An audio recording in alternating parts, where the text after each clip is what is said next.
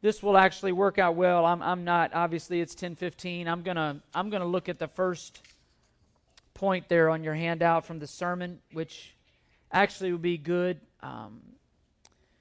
If you look at verse 5 of chapter 2, for there is one God, one mediator also between God and man, the man Jesus Christ, who gave himself as a ransom for all. There's a sermon right there in that one verse. I specifically do not speak about other denominations. I think that there's a lot of great churches out there in a lot of different denominations, but there are some churches who teach some things that are clearly not biblical, and I want to spend some time. This will allow me to spend some time next week speaking to that, and just to give an overview, there is one mediator. Guess what? That mediator is alive. Hebrews 7:15 says that Jesus Christ ever lives to make intercession on our behalf. And I hope you hear my heart here. We've seen here, my job is to help us defend ourselves, to speak truth. There is I realize that many of us come from backgrounds where we have been taught to pray to and through other individuals. And as graciously and as sincerely as I can, we do not pray to anyone. We do not pray in the name of anyone other than Jesus Christ. And I want to speak to that in more depth next week, and this will allow me. But today, I want to look at chapter 2 and just give us the foundation for prayer. I think the thing that amazes me in my own life is probably one of the easiest things, simplest things that every Christian can do, has the privilege of doing, is often probably one of the least things that we do, and it's pray. You don't need anything except breath in order to be able to pray, really. You don't need a seminary degree. It doesn't matter what language you speak, you can pray. And one of the easiest and yet most fundamentally and foundational components or aspects of our Christian life, of our Christian privilege, is prayer. And I would bet if I asked who here is satisfied with their prayer life, who here is satisfied with the amount of time that they dedicate to prayer, and really what comprises their prayers, I would bet that very few of us would be so bold as to raise our hand. And I believe wholeheartedly that we're suffering from that, and we're feeling the effects of that. It's interesting. Paul, as we said, as he is writing to Timothy, to chapter 3:15, to instruct so that they will know how one ought to conduct himself in the household of God, which is the church of the living God, the pillar and the support of truth. And the very first thing that Paul mentions outside of dealing with false teachers, he says, chapter 2, verse 1, first of all, you know what he says? Pray. Pray. Of all the things he could have mentioned, I mean, if we were going to say, hey, tell about the local church, give me a characteristic of the local church, tell me what is fundamental to the local church, a gathering of believers, fundamental to vitality and strength and fortitude to a Christian's life, I wonder where prayer would show up on our lists. And specifically what Paul speaks about here is, this is not just any prayer. This is praying that men and women would receive Jesus Christ as their Savior. He's praying about salvation. If we're going to see individuals come to know the Lord, repent of their sin, place their faith in Jesus Christ, that is a supernatural act. It requires supernatural strength. I remember I was sitting talking with a Muslim couple one time, and we were for about 5 days, every day for about 2 hours. I would just sit. They would ask me questions, and I would give a defense with our faith. And at one point, he says, "Chris, are you trying to convert us?" And I said, "Listen to me." And I named their names. I said, "I don't have the authority or the power to convert you." I said, "That's a supernatural act. It would require you being born again. I would hope with all my being that you would. Because I believe with all my being that Jesus Christ is the way, the truth, and the life, that no one comes to the Father but through the death, burial, and resurrection of Jesus Christ and their faith within. And I believe with all my heart that what you're believing is a lie, that you're deceived. 2 Corinthians 4:4, the God of this world has blinded the hearts and the minds of the unbelieving, and it requires a supernatural work for your eyes to be open to the truth and reality." The question is, do we pray for that? Do we pray for that? It was very clear in 1 Timothy 1:15, it is a trustworthy statement deserving full acceptance that Jesus Christ came into this world to save sinners. To save sinners. That is a supernatural work.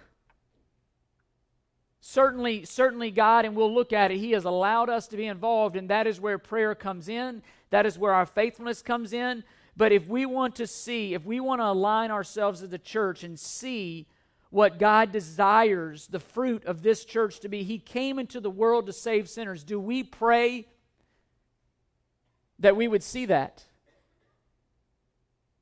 Are we desperate to see that? Are we desperate to see co-workers come to know the Lord? Are we desperate to see the people around us at our schools and at our workplaces and at our sporting events and all that? Are we desperate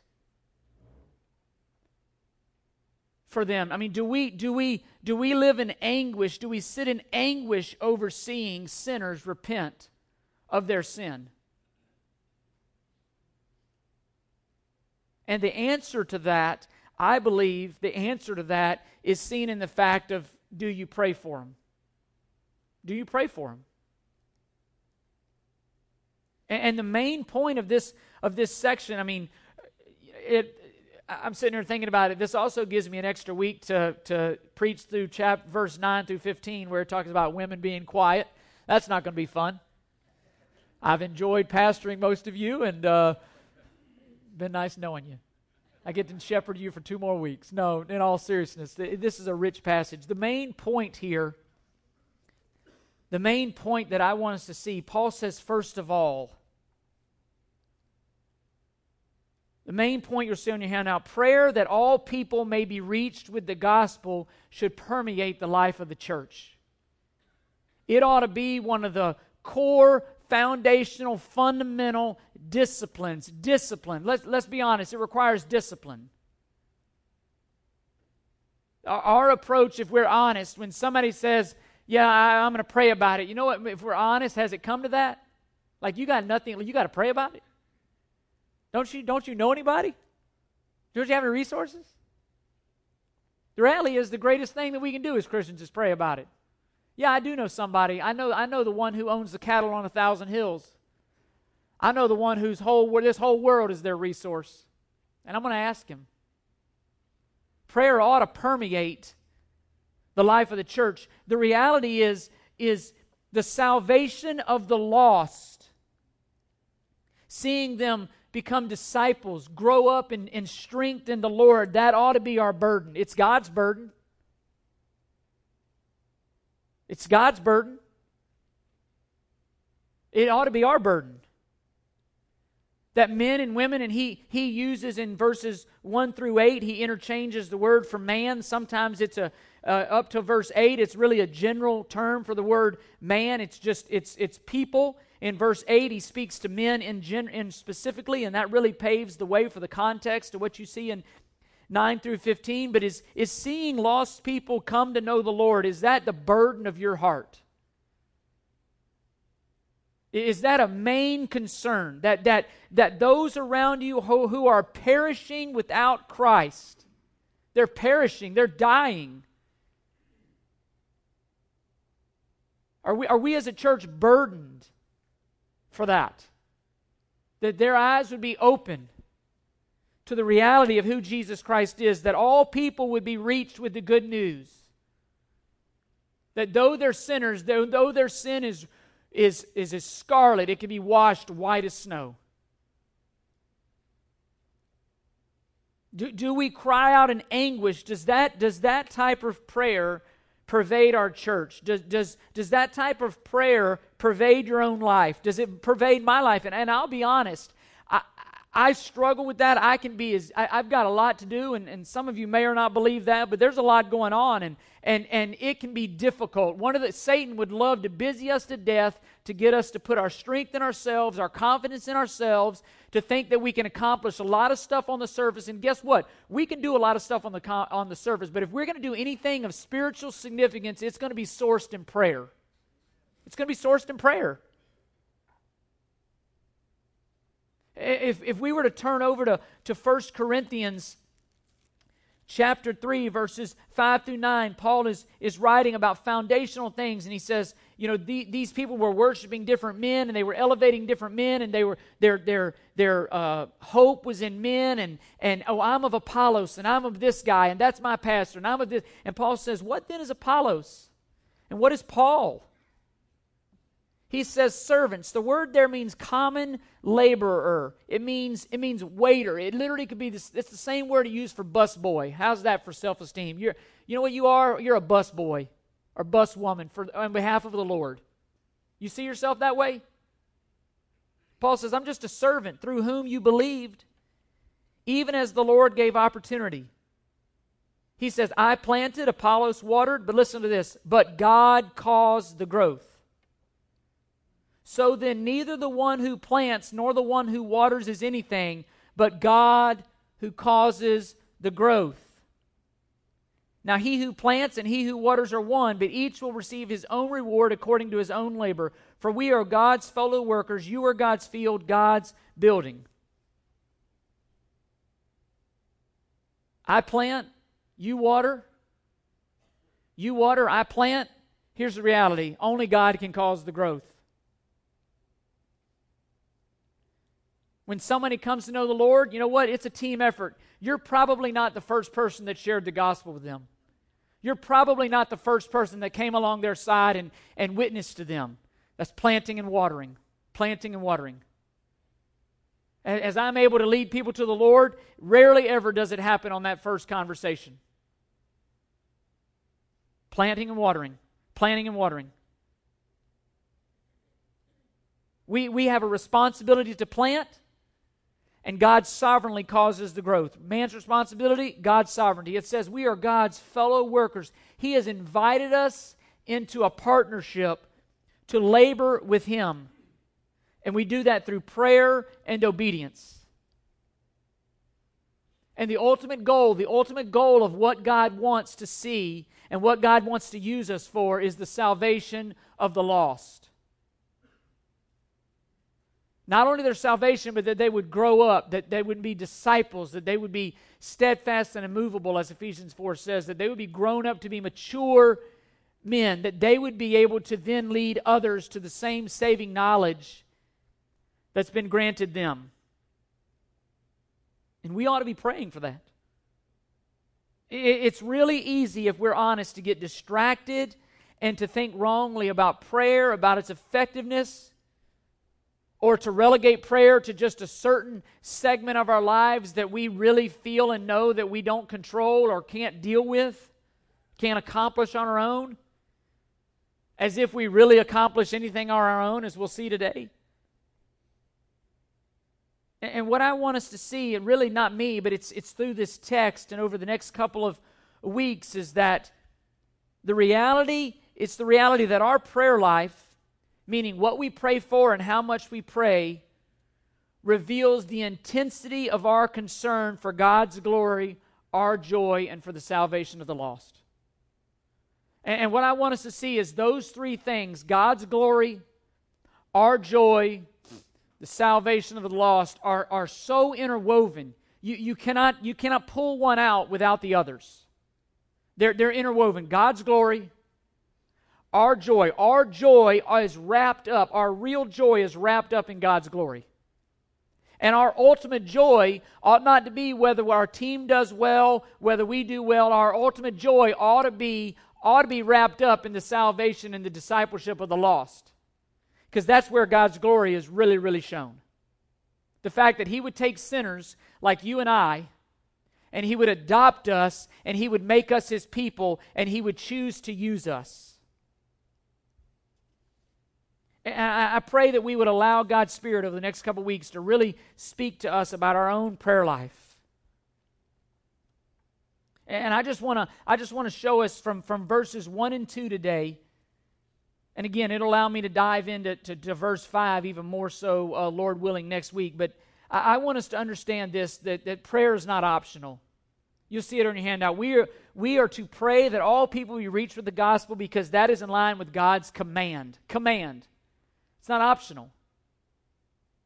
It's not just for the super spiritual. It's absolutely essential. He says, first of all, I urge you, and we'll see, Lord willing, next week. Paul doesn't just say pray. He uses 4 different words, and each of these 4 words, they speak to prayer, but we'll break them down, Lord willing, next week, and they're different aspects of prayer. They're different ways and things that we pray for. He says that entreaties and prayers and petitions and thanksgivings be made on behalf of all men, for kings and all who are in authority, so that we may lead a tranquil and quiet life in all godliness and dignity. But it's very clear there, prayer is not optional.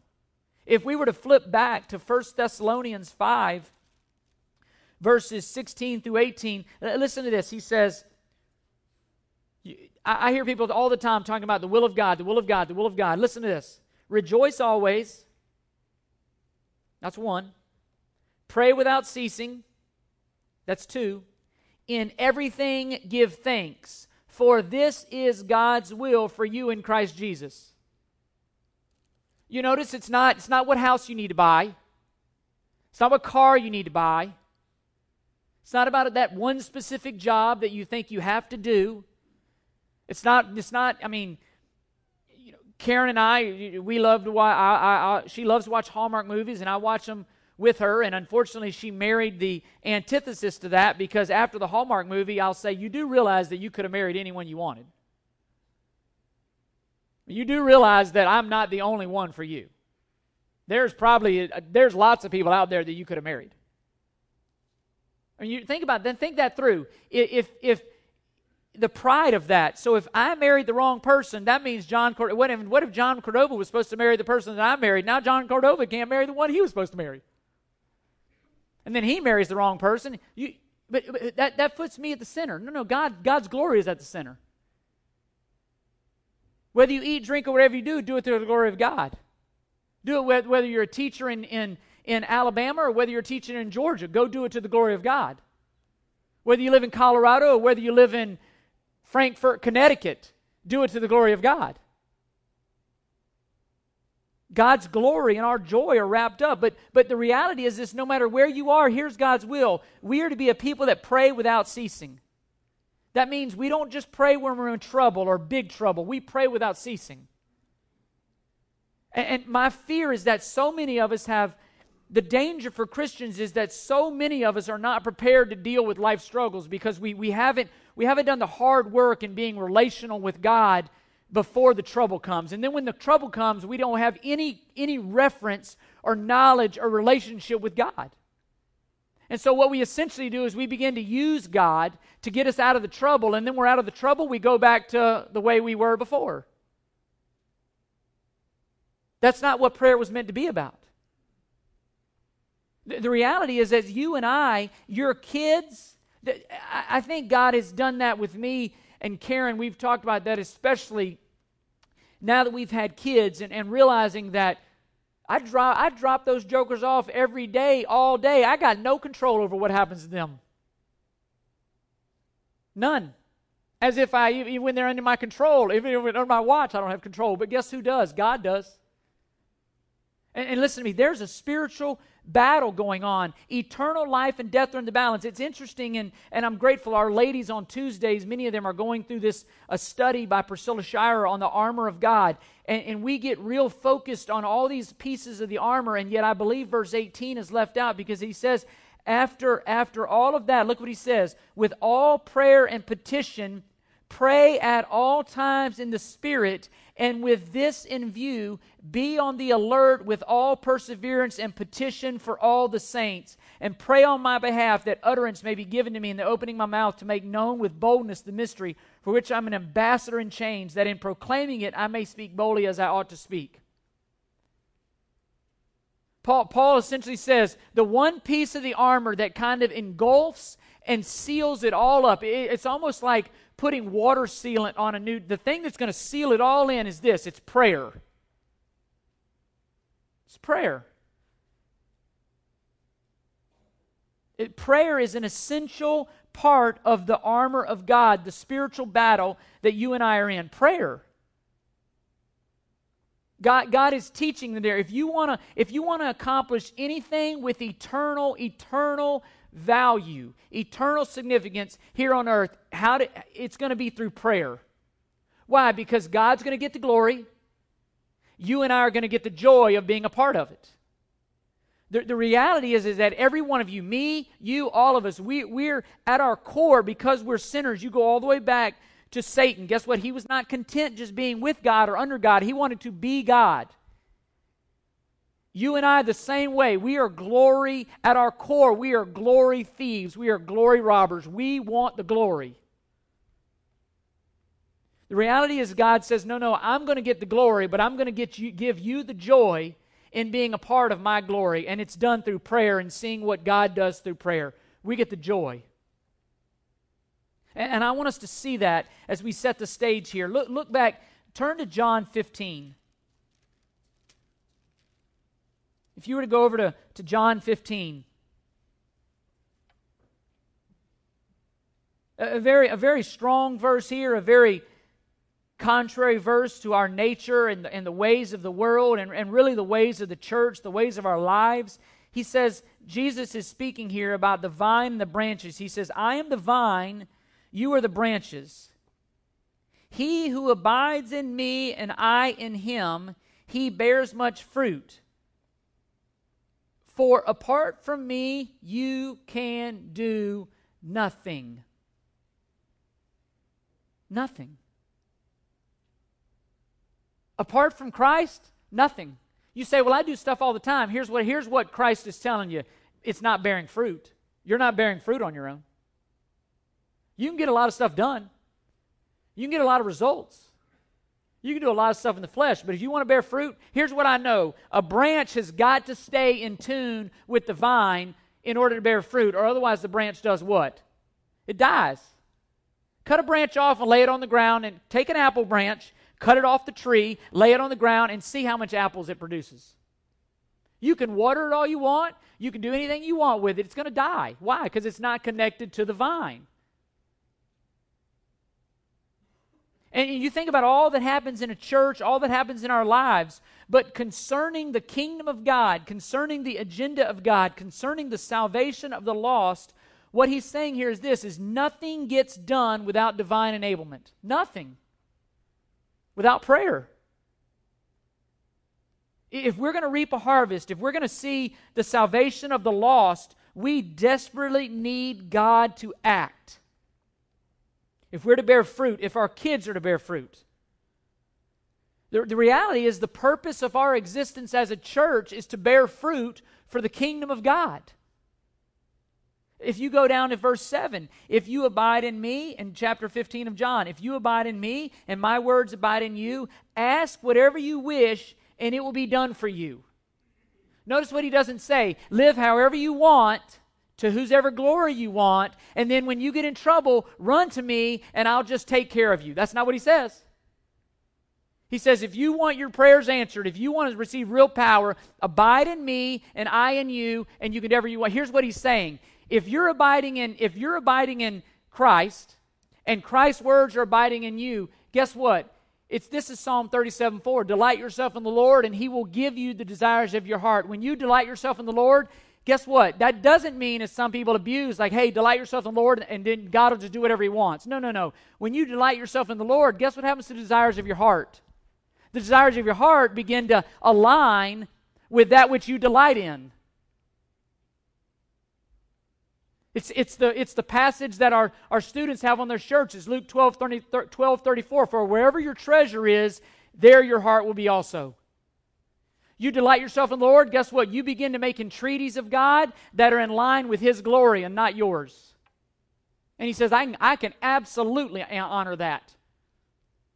I can absolutely honor that. Matter of fact, it'd bring me great glory to answer that prayer with a big fat yes. Yes, Chris, yes, I'll do that. And our divine help comes through prayer. Look at verse 8. My Father is glorified by this, that you bear much fruit and so prove to be my disciples. Where is the Father glorified? In his people bearing fruit. Why would God not want to answer that prayer? The result of God's help is that we bear fruit. And the challenge of prayer is this. Prayer, it assaults our pride, because prayer is the open admission that without God, I cannot do anything. I can do nothing of eternal value. Nothing. Apart from God, I can accomplish nothing.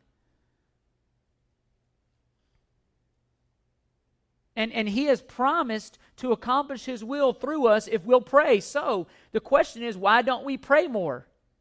If these are clearly there, these are clearly the truths, the question I want to lay out real quickly is why do we struggle to pray? And here's what I want to, it's again, forgive me, it's kind of in our face, and I'll let the Holy Spirit do with this whatever you want, but you know, I get to sit through these as I study and as I think through, and the Lord convicts me, and misery loves company, so just come on board.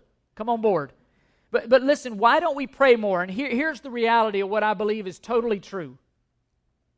In John 4, you have Jesus with a Samaritan woman at the well. And Jesus asks her for a drink. And the woman goes into this whole thing about, hey, you're a Jew. What are you doing asking me, a Samaritan woman, for a drink? And she even says, for Jews have no dealings with Samaritans. And here's what he says in verse 10. Jesus answered and said to her, if you knew the gift of God, and who it is who says to you, give me a drink, you would have asked him, and he would have given you living water. You say, Chris, why do you show that to us? Here's what I believe that he's saying there. If she would have known who Jesus was and the power that he has, she would have long ago asked him for water. You see where I'm going? You see it on your handout. There is a direct connection between not knowing Jesus well and not praying. Not knowing him well and not praying. He says, if you knew who I am, if you knew who was sitting before you, you wouldn't have let me ask you for water. You'd have asked me for water, and I would have given you living water. He goes on to say, I would have given you water that you would have never thirsted again. If we really knew Jesus, and we really, really wanted to bear fruit for his kingdom, if we really wanted to see people saved and to grow in Jesus, if we really cared about discipleship and seeing people strong in the Lord and all this, it is clear that we would pray more. We'd pray more. Because we'd be desperate. We'd realize that here, the challenge that I live with every day, and I'm just sharing with you, is I can't make you love the Lord. I can't make you delight in the Lord. That is a reality that over the last 5 years, God has used to drive me to pray for you. I can do everything I can to help you, to facilitate it.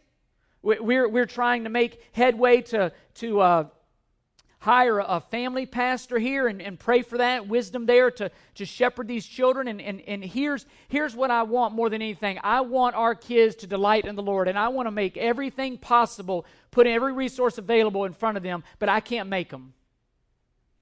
I can't make them care about the Word. But God can. We certainly can shepherd them and put it before them and show them His greatness, but I want more than anything for not only these kids' parents, but I certainly want it for the kids to delight in the Lord, to see Him high and mighty lifted up, to have an awesome view of the Lord. And the reality for us is this: God is sovereign, and yet He has chosen to work through the prayers of His people. And there is a mystery of sorts there. And I want to help us kind of grasp that an almighty and all infinitely wise and good God has ordained to equip and use His people through prayer. And so the question is, I hear a lot, is if God is sovereign, why pray?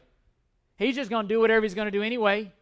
And that's a misunderstanding of sovereignty, because listen to this. In John 14:13, as we close, I want to show us this. Why pray? He says in John 14:13, whatever you ask in my name, asking something in somebody's name is paramount to asking something according to His will. It's His character, it's His glory, all of that, everything was wrapped up in a name. Proverbs 22:1 says that there's riches far beyond anything else bound up in a good name. That when you say somebody's name, their integrity, their character, everything else is everything is bound up in that. You understand that? For better or worse, He says, if you ask anything in my name, you ask anything to my glory, that I will do. Listen, so that the Father may be glorified in the Son. Why pray? Because prayer involves the pursuit of God's glory. Prayer is you and I pursuing glory for our God. God, we want you to be glorified. Therefore, we're going to pray. Because listen to me, if I can do it in my own strength, guess who gets the glory? I do. But when God accomplishes things through Chris Basham that anybody who knows Chris Basham knows he can't do, guess who gets the glory? God does. God does. But there's a second part of that, because listen to 16:24. John 16:24, He says, until now you have asked for nothing in my name. Ask and you will receive, look at this, so that your joy may be made full. Why do we pray? Not only because we're pursuing God's glory, but ultimately we're understanding that prayer is a pursuit of our ultimate joy. And that's why I was saying earlier, our joy has to be wrapped up in God's glory. Otherwise, prayer is not going to be meaningful to you. It's just going to be viewed as a means for you to get what you want. And you're going to live a very frustrated prayer life, because listen to me, He says in Matthew, He says, which one of you who, if your son or daughter asks them for a stick, will give them a snake? And which one of you, if they ask for bread, will give them a stone? He's saying, you who know how to give good gifts, you wouldn't do that. Well, then why do you think I would not do that? Here's the problem with that, though. Here's the problem. That is a true statement. Here's the problem. You and I don't know it, but oftentimes we think we're asking God for a stick, and reality is we're asking God for a snake. If we knew what He knew, we think we're asking God for bread, but the reality is we're asking God for a stone. Do any of you who have kids, do you ever tell your kids no? You better. Why do you tell them no? Because a lot of times what they're asking for isn't going to be good for them. A lot of times what you're asking them for could lead them away from the Lord, could lead them into trouble, could lead... you tell them no. Okay, you say no to your kids, and guess what you expect your kids to still do? Love you.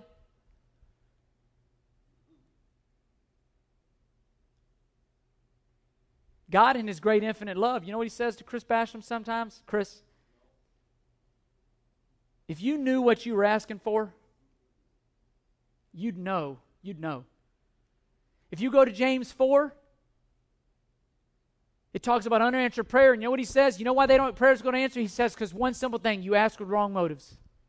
I bet that right there could sum up the vast majority of the no's in our own prayer life. He says you ask with wrong motives. He says you ask because you want to spend it on your own pleasures. You know what that says? That is totally contrary to God's glory. That's your glory. And that is the problem with most of our prayers, that most of our prayers, if we're honest, it's about our glory. It's not about God's glory. And see, God would be a bad father to give us a snake when we ask for a snake. He would be a bad father to, oh, Bradley, you want to run? Oh, Dad, can I have that knife so I can run around the room with it? Oh, yeah, sure, son, go right ahead. When you ask my daughter what she wants for dinner every night, you know what she wants? She wants chocolate chip pancakes. I'm not going to give you chocolate chip pancakes every night. Every night. Hey, Dad, can I have an Oreo milkshake? No, you cannot have that every night. Why? Because it's not because I don't love you, it's because I do love you. And that would be bad for you. John Piper once in the book Desiring God, and I'll close on this. I got a chance to share this with our students on Wednesday night. Chris Thayer had the flu, and I say I'm closing, but please pay attention. He says, suppose you were completely paralyzed, shoulders down, completely paralyzed, could do nothing but lay in the bed. Suppose of someone who loved you agreed to sit at your bedside and do whatever you asked. Do whatever you asked for him. That'd be a blessing. He says, suppose one of your friends comes over to visit with you and they wanted a drink of water. He says, let me ask you this. How would you glorify your friend who has sat at your bedside and agreed to help you? He says, would you glorify that person in front of your friend by trying to get out of bed and do it yourself, even though you can't? Or would you glorify the person who has agreed to serve you by simply saying, hey, will you get such and such a glass of water? Hey, will you get such and such some food? See the point? We can do nothing. You and I spiritually are the man or the woman that's paralyzed. And God in His infinite mighty and strength has agreed to sit at our bedside, if you will, and has offered to do anything that we ask of Him according to His glory and in His name. And you and I are like the paralyzed person who, instead of asking, we want to try to get up and do it on ourselves and struggle, and we can't. And the command of Scripture is He's saying, just ask me. The friend is right here, just ask. Will you go get such and such some water? He says, pray. Ask me. If you'll ask according to my glory, the answer, I'll do it. And guess what? You're actually, my glory, your joy is going to be wrapped up in my glory. The problem is we want to pursue our joy outside of God's glory, and in doing that, in a sense, you put yourself at odds with the holy God, because He will not share His glory with another. He's made that very clear. You're essentially putting yourself at odds with our Heavenly Father. Prayer is essential to the church. There are 20,000 homes permitted to be built within 5 miles of this place. Are we praying for them? Are we praying that God would use this church to reach them? There's tons of kids at your schools, boys and girls. Are you praying for them? Do you name them by name before God? At your work, men and women, are you praying for them? In your communities, are you praying for them?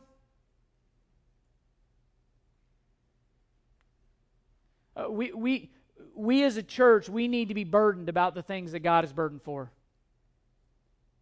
And it's seeing sinners come to know His Savior. It's seeing God glorified in our own lives. I believe yesterday when we served at Gail Smith's house, I believe God was very glorified in that. I watched 5 or 6 neighbors come walking up and down the street, and I watched them literally stop in front of the house and just watch what was going on.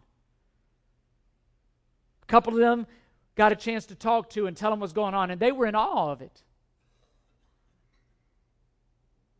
I pray as we dig into this, into 1 Timothy, and if we do not see that our joy is wrapped up in God's glory, we're going to have a hard time grasping and really embracing what we see, not only the rest of Timothy, but all throughout the Bible, that our joy is wrapped up in God's glory. And we can have no real joy apart from His glory.